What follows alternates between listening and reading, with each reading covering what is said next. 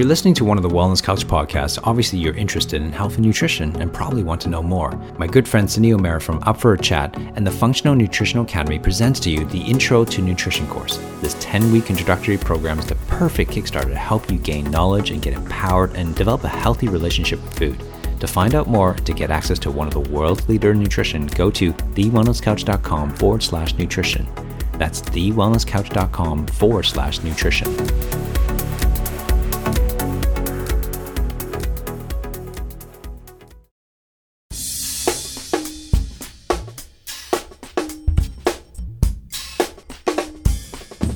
TheWellnessCouch.com, streaming wellness into your lives.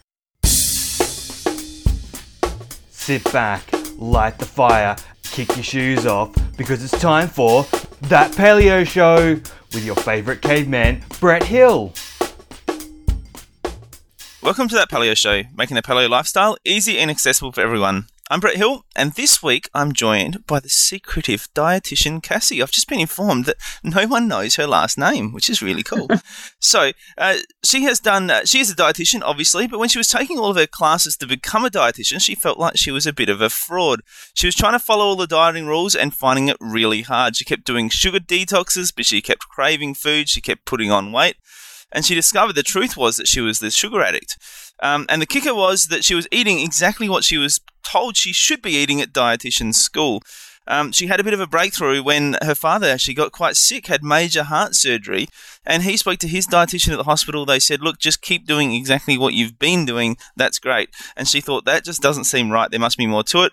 Started doing some research, and here we have the dietitian Cassie we have today. She's made some big changes in her own life. She's helped thousands of people make big changes in their lives. So welcome to the show, dietitian Cassie. Thank you, Dr. Brett. That was a good summary of my story. I appreciate that. I tried to summarize it. It's a long story. You've done lots of cool stuff. So I tried to get into a short version so that I could let you tell the rest of the story. So tell us a bit about your journey, Cassie. What was it that made you decide to be a dietitian in the first place?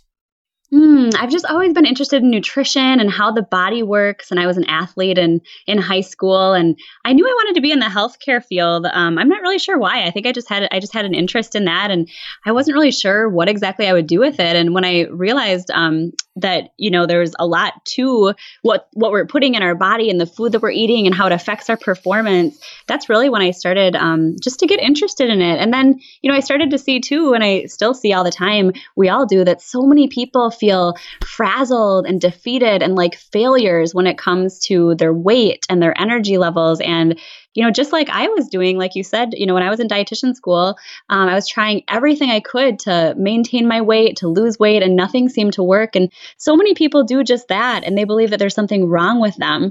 So just right off the bat, if anyone is listening, if this sounds like you, I just want you to know, I believe there's a flaw, but the flaw has nothing to do with you. The flaw is in the information that we've been given. And that was just the problem for me, is when I went to dietitian school, I didn't just learn the information that I was taught, I lived it. And like you said, Dr. Brett, I was following all the healthy diet rules. I was eating low fat, low calorie, hardly eating any sugar at all. I didn't even think to question them at the time. After all, they were the same rules I'd been hearing my entire life from other health experts and doctors and dietitians. Count your calories, eat low fat, exercise more, try to eat less, the drill. And when I gained, 20 pounds in dietitian school and was just consumed by cravings and thought about food all the time, I just thought there must be something wrong with me. It can't be the system that I'm following. So then, during my final year of dietitian school, like you mentioned, my father needed to have immediate, unexpected, major heart surgery. And I was just floored. I mean, he'd been the picture of health, or so I thought. He was following all the same recommendations that I'd been learning and following, and he was even a runner. In fact, he was actually running a race the day he experienced the chest tightness. And I'll never forget sitting in the hospital room with my father after the surgery when the dietitian came in. And this was my final year of dietitian school. And I didn't mention that I was about to graduate dietitian school. I just wanted to hear what this expert had to say, because clearly the things my father had been doing, the same things I was learning in school, hadn't helped at all. So I thought, gosh, she's probably going to tell us something different. But she gave him the same spiel, try to maintain a low fat, low calorie diet, never look at a stick of butter again, just, eat margarine, eat oatmeal, don't drink, don't smoke. And I said, well, he's already doing all of that. And all she could say was, okay, well, keep doing it. And that's just when I got so angry. I remember sitting there thinking, but this is what landed him on your operating table in the first place. And then I thought, funny how I also followed all those things. And now I'm 20 pounds heavier than when I started.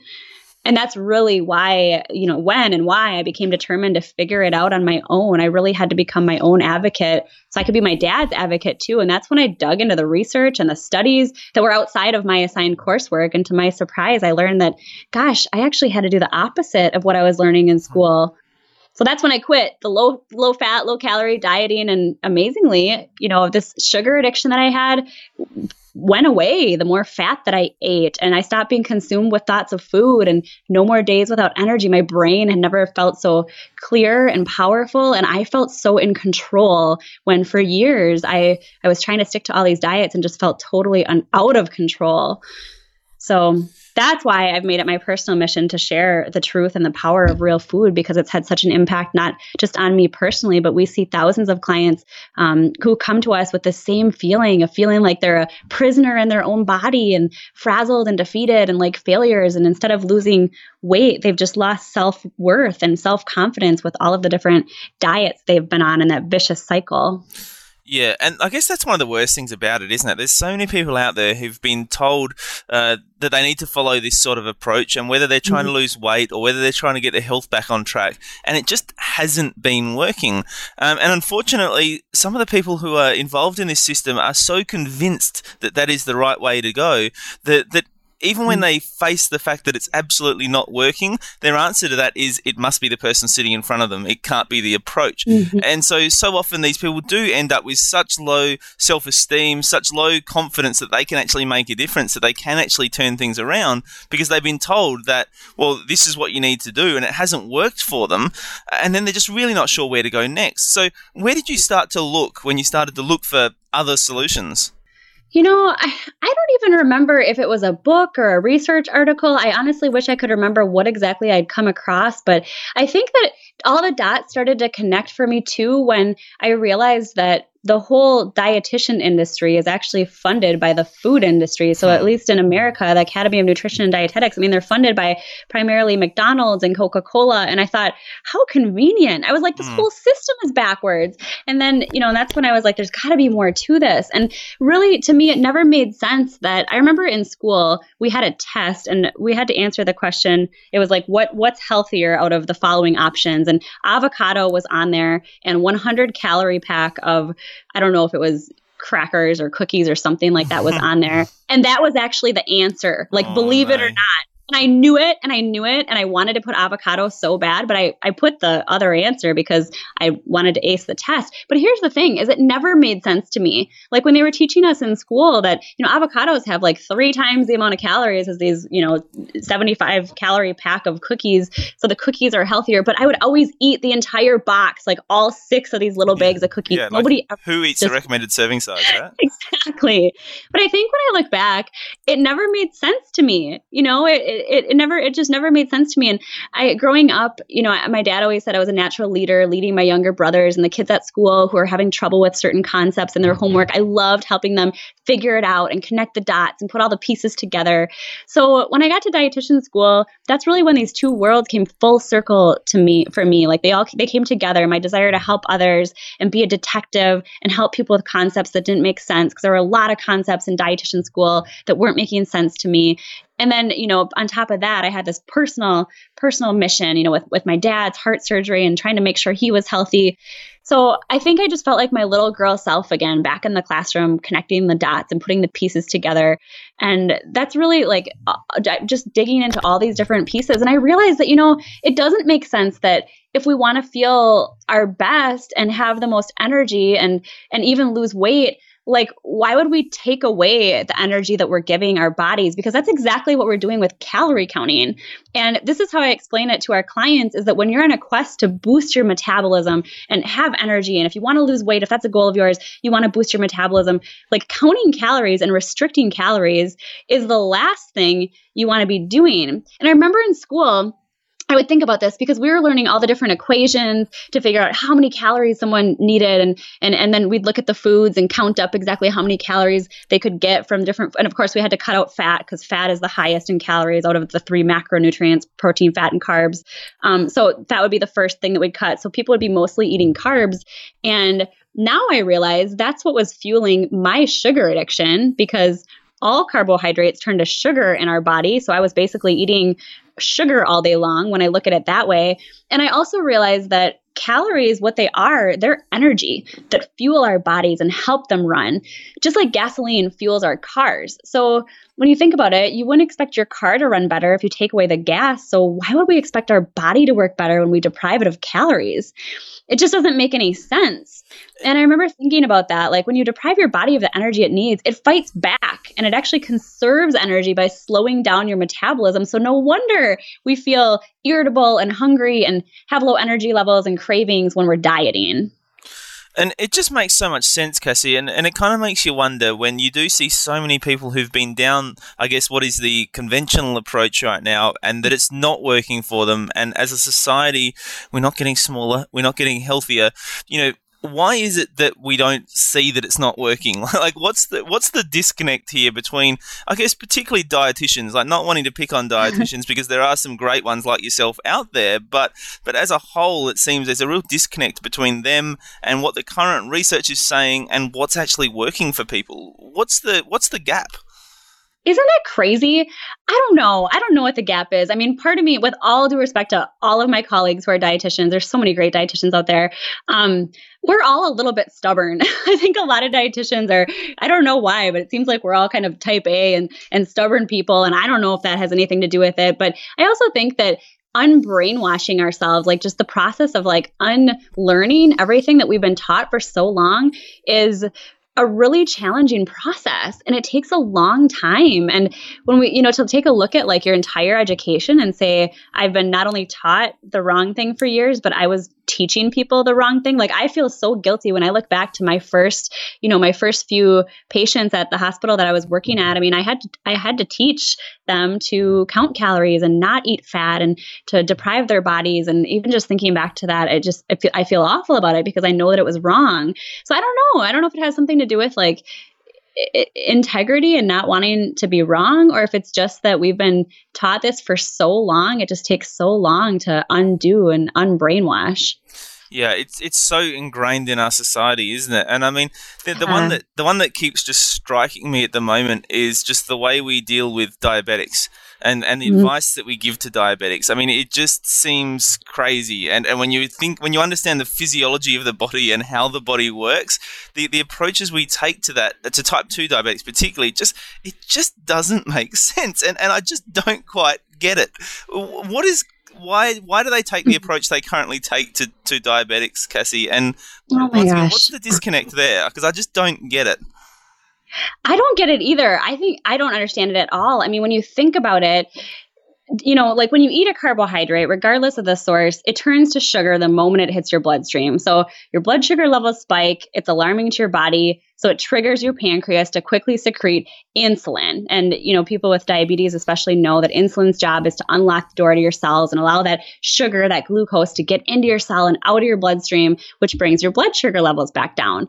And, the thing is that with diabetes, it's never really made sense to me that we for years, what's been recommended for diabetes is consuming enough carbohydrates, like consuming 45 to 60 grams of carbohydrates at every meal to control your blood sugars. And that just really doesn't make any sense. Consuming less of what causes your blood sugar levels to spike, carbs, and balancing them out with more healthy fat and protein is what really actually makes sense. So it's never really made sense to me that that's really what, for so long, that's been the gold standard, is carbohydrate counting, which is essentially ensuring that people with diabetes are getting enough carbohydrates. And then fat is really, really frowned upon for people with diabetes. And the interesting thing about that is that, fat is actually probably the best thing for anyone with diabetes or anyone who doesn't want to get diabetes. I would say eat more fat, because it helps. It's the best buffer for carbohydrates, and it lowers your insulin requirement. It slows the absorption of those carbohydrates into your bloodstream and promotes blood sugar stabilization. So really, I mean, fat doesn't really stimulate an insulin release at all when compared to carbohydrates. So that whole thing, I'm so glad that you brought that up, because I mean, my mind, I remember even in dietitian school, I thought about this and thought it doesn't really make sense. But at that time, until what happened with my father, even with me gaining weight, not feeling good at all, following, what I was learning in dietitian school, I still didn't question it that much. I was still learning. So I don't know, just going back to what you were saying about, how does this happen with dietitians still teaching all of this wrong information? I think that we just kind of learn what we're being taught. And for years, I mean, even with type 2 diabetes, it's a great example. It doesn't make any sense that we're promoting more carbohydrates for people that have blood sugar issues, but that's still what's being taught to this day. It's amazing. It blows me away. Let's talk about sugar addiction, because you mentioned that a couple of times. I think people hear sugar addiction and they kind of think, oh, that's a bit over the top. Like, sugar's not that bad. Totally. It can't have that big an effect. It can't be that addictive. It's just a food. It's not like a drug. So tell us a bit about sugar addiction and how much that affected you and how much that affects other people. So with sugar addiction, I would definitely argue, and I totally hear what you're saying. I mean, we hear that a lot, that, it's not a drug. It can't be a real thing. What's so bad about sugar anyway? And the thing about sugar is it actually triggers the same, it's just like cocaine in your brain. It triggers that same reward center. And calling your compulsion to consume sugar an addiction does sound a little bit dramatic, but addiction is defined as the continued use of a mood-altering substance or behavior despite adverse dependency consequences. So when you're addicted to something, you keep exposing yourself to it even when you know it's harming your health. And that's why people that respond to a sugar craving by having a cookie or 10 find themselves experiencing a blood sugar spike because their blood sugars go up after all that sugar, followed by a crash. And your brain just doesn't know what to make of these spikes and crashes. But what it knows, because your brain is so smart, it knows that low blood sugar levels are a problem. So it sets off its emergency alarm system and tells you to eat more sugar.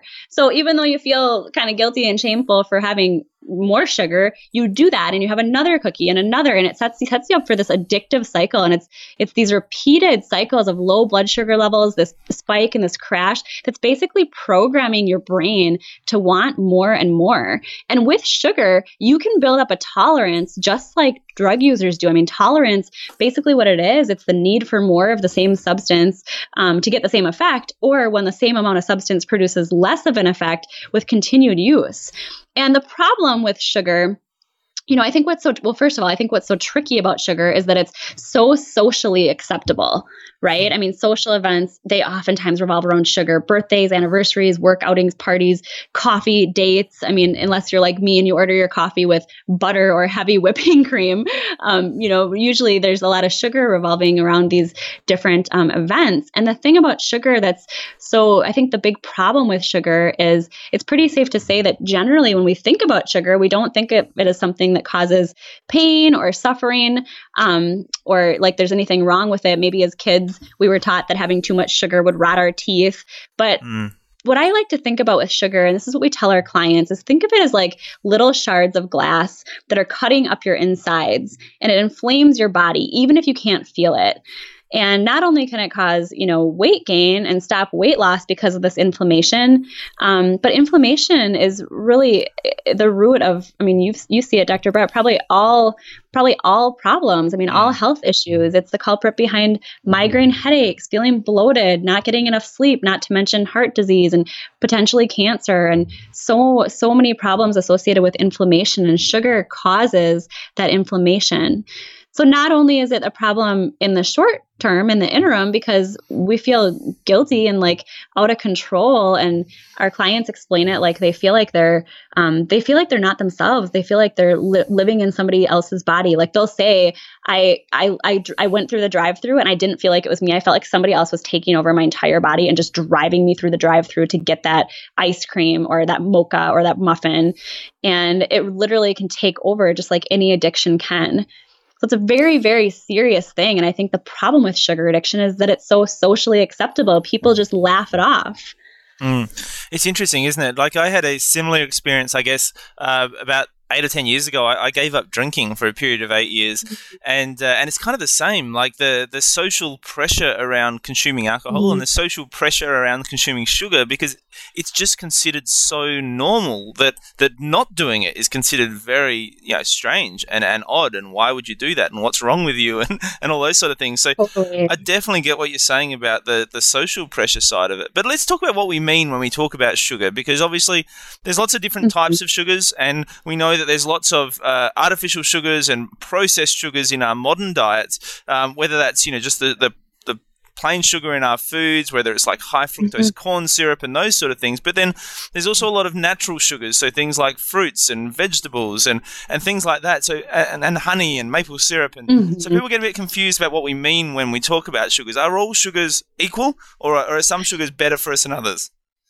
So that's a great question, because I did even mention earlier that like all carbohydrates, even vegetable and fruit carbohydrates, turn to sugar in your body. But I think, and I don't think there's anything wrong with having vegetables and fruits. I'm a huge advocate of getting, real food carbohydrates, even though they turn into sugar in your body. But I think the key is you want to try to pair them with protein and fat when you eat them. So I always tell people to think PFC when they're eating. They want some good quality protein, meat, fish, eggs. They want healthy fat, avocados, butter if you're not sensitive to it, nuts, seeds, if you're not sensitive to those, olive oil. And then, of course, your carbohydrates. I recommend the real food carbohydrates like veggies and fruits. I think the sugary foods that can be problematic are the processed ones. So not just cookies and crackers and soda pop, but also things that we've thought of as healthy for so long that have been ingrained, pun intended, in our heads for so long, like grains, like bread and, pasta and even rice. I think for a lot of people, gluten-free versions of these can be better, but the problem is they still turn into piles of sugar in our body. So those are the types of carbohydrates that I recommend trying to stay away from. And I'm not just talking, I think what's interesting is a lot of people say, well, I don't have sugar cravings, but I crave potato chips and I crave bread. And the thing is, those are still sugar cravings. Even though those aren't the typical sugary foods we think of, potato chips and bread and pasta and rice turn into a lot of sugar in our body. So if you're having, if you think those are salt cravings, they're probably actually still sugar cravings. And those are the ones we want to stay away from, because those have the greatest effect on our blood sugars. And they turn into so many more of those little shards of glass that I was talking about that damage our insides. So, Cassie, I know for a lot of dietitians in Australia and New Zealand who talk about the sort of stuff that you talk about and practice in the way that you practice, it can be challenging for them in the current regulatory environment, in terms of, they get a lot of pressure from their associations, they get a lot of pressure from medical fraternities, they get a lot of pressure from skeptic groups, because they're doing stuff that's outside of the norm, outside of what most people and most dietitians are recommending. Do you find that the case in America? And if so, how do you deal with those challenges? Absolutely. Definitely. Every single day. I mean, that's definitely probably the hardest part about this job. But for me, it's coming from this place of integrity. I couldn't teach what I know isn't true. And I think that's why the moment that I realized that everything that I've been being taught, almost everything was false and was making me sicker and making my dad sicker. And then I look at the thousands, millions, of people that are following the same flawed information, and they feel like failures themselves. And it's just making them sicker and fatter. And knowing all of that, I mean, I couldn't do anything differently. I couldn't teach anything differently. And then here's the thing too, Dr. Brett, like you said earlier, it's all research-based. Everything that I teach is research-based. There are research studies to support what I'm teaching. So, and we're getting more and more and more of that. I mean, 10 years ago when I started teaching these things, it was a lot harder. But even with dietitians, there are so many more dietitians who consider themselves real food dietitians that are more in line with the paleo and primal concepts, and that are getting further away from the standards that we're taught, the conventional standards that we're taught that don't work in school, that we're basically taught from dusty old textbooks. So it's definitely challenging, but I think it just comes down to leading a life of integrity. And,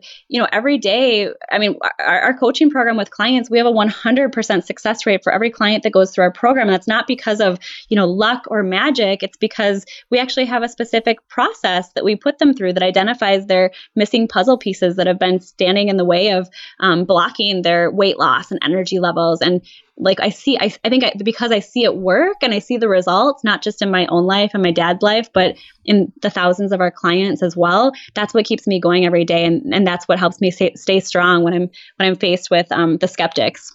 Nice work, Cassie. Well, let's talk about some of those blocks that you're speaking about with your clients. Mm-hmm. What are the common misconceptions that people have around their diet? And I guess we've probably touched on some of them already, but what are the common misconceptions people have that are actually holding them back from getting the results they're looking for?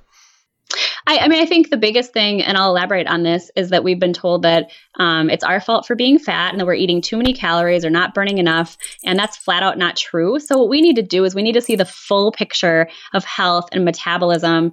It's not as simple as counting calories or exercising more. We've spent decades following low calorie, low fat diets and busting our butts at the gym and feeling like failures. And after all this, we're still not losing weight. So what we go through, and actually I outline these in my number one best-selling book. It's called Why Am I Still Fat?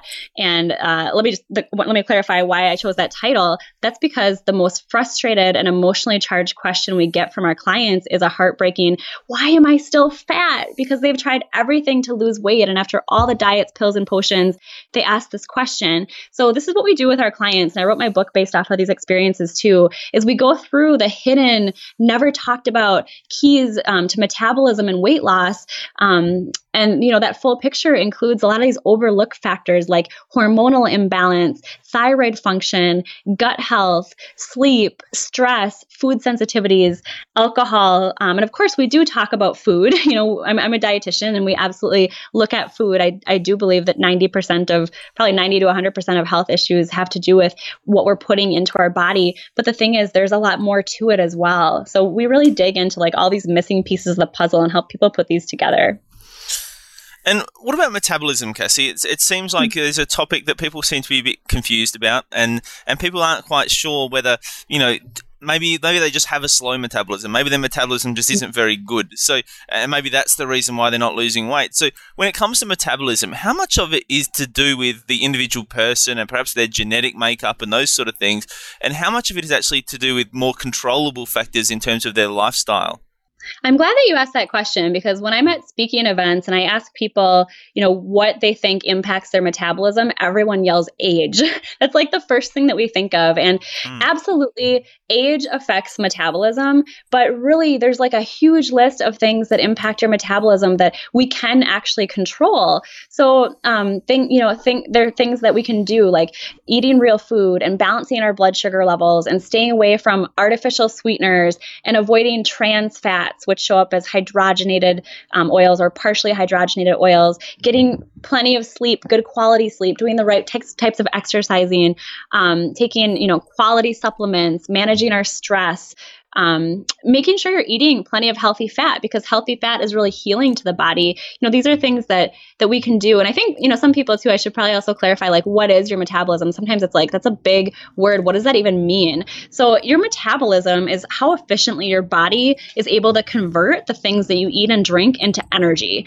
So basically how much body fat you store and how much you're able to burn is a function of your metabolism. And when you keep your metabolism revved up, it gives you the right kind of energy to not just have energy levels throughout the day, but to lose weight too, if that's a goal. And so this is why when we look at our weight loss clients, our clients who really want to lose weight and they've been on all these diets, we see that the thing that we have to do, that we have to focus on, is revving up their metabolism, because when you're on diets, your metabolism slows down. It's like that car analogy I was talking about earlier. When you don't give your body what it needs, when you restrict it of calories and fat, it actually slows down because it's trying to conserve energy, because it doesn't trust you and it doesn't know if you're going to give it what it needs because you haven't. So what it does is that anytime you actually eat, which you will at some point or you'll die, but when you actually eat, your body holds on to what you're giving it and your metabolism is just in the tank. So we have to actually, the first step to revving up our metabolism is to stop counting calories and to realize that calories actually fuel your metabolism.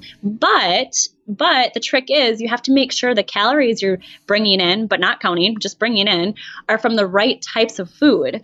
So that's where that PFC concept that I mentioned earlier, that's where that comes into play. That PFC is that term that I coined, referring to eating a combination of the 3 macronutrients. So those proteins, fats, and carbohydrates all together. And that keeps your blood sugar levels balanced and inflammation at bay, which also boosts your metabolism. And, you say PFC, Cassie, and is that the order that you think they should be prioritized in? Are you saying that protein is the most important? You should have most of that and then fat and then carbohydrate? What sort of ratios do you recommend for those? No, actually, I don't. I think that it's just a balance of all 3. I don't like to count anything, even grams or morsels or anything like that. But when I think about the amounts of PFC, because definitely that's a good question.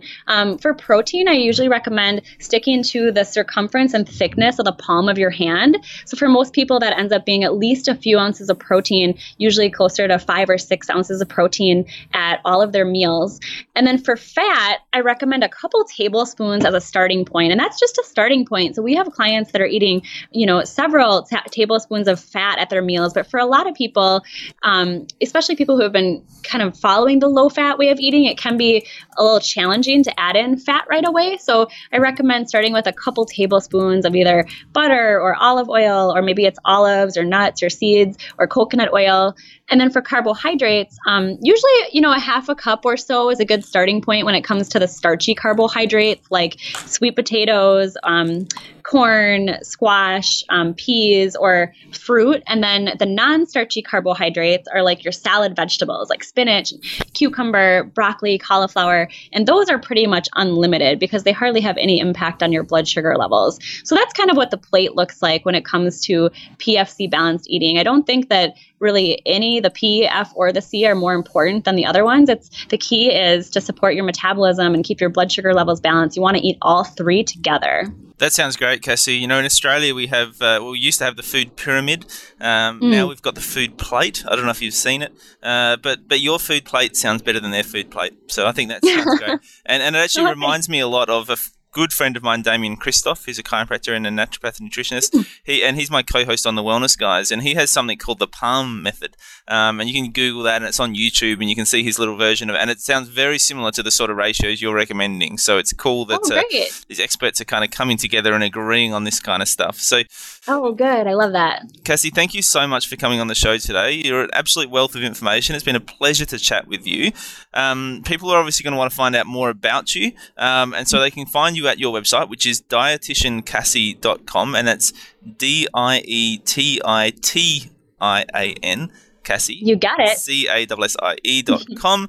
And same on Facebook and Instagram and Twitter, Dietitian Cassie. And obviously your book, which people are going to definitely want to get hold of. I might have to get a copy of that for my lending library, I reckon, which is Why Am I Still Fat? The Hidden Keys to Unlocking That Stubborn Weight Loss.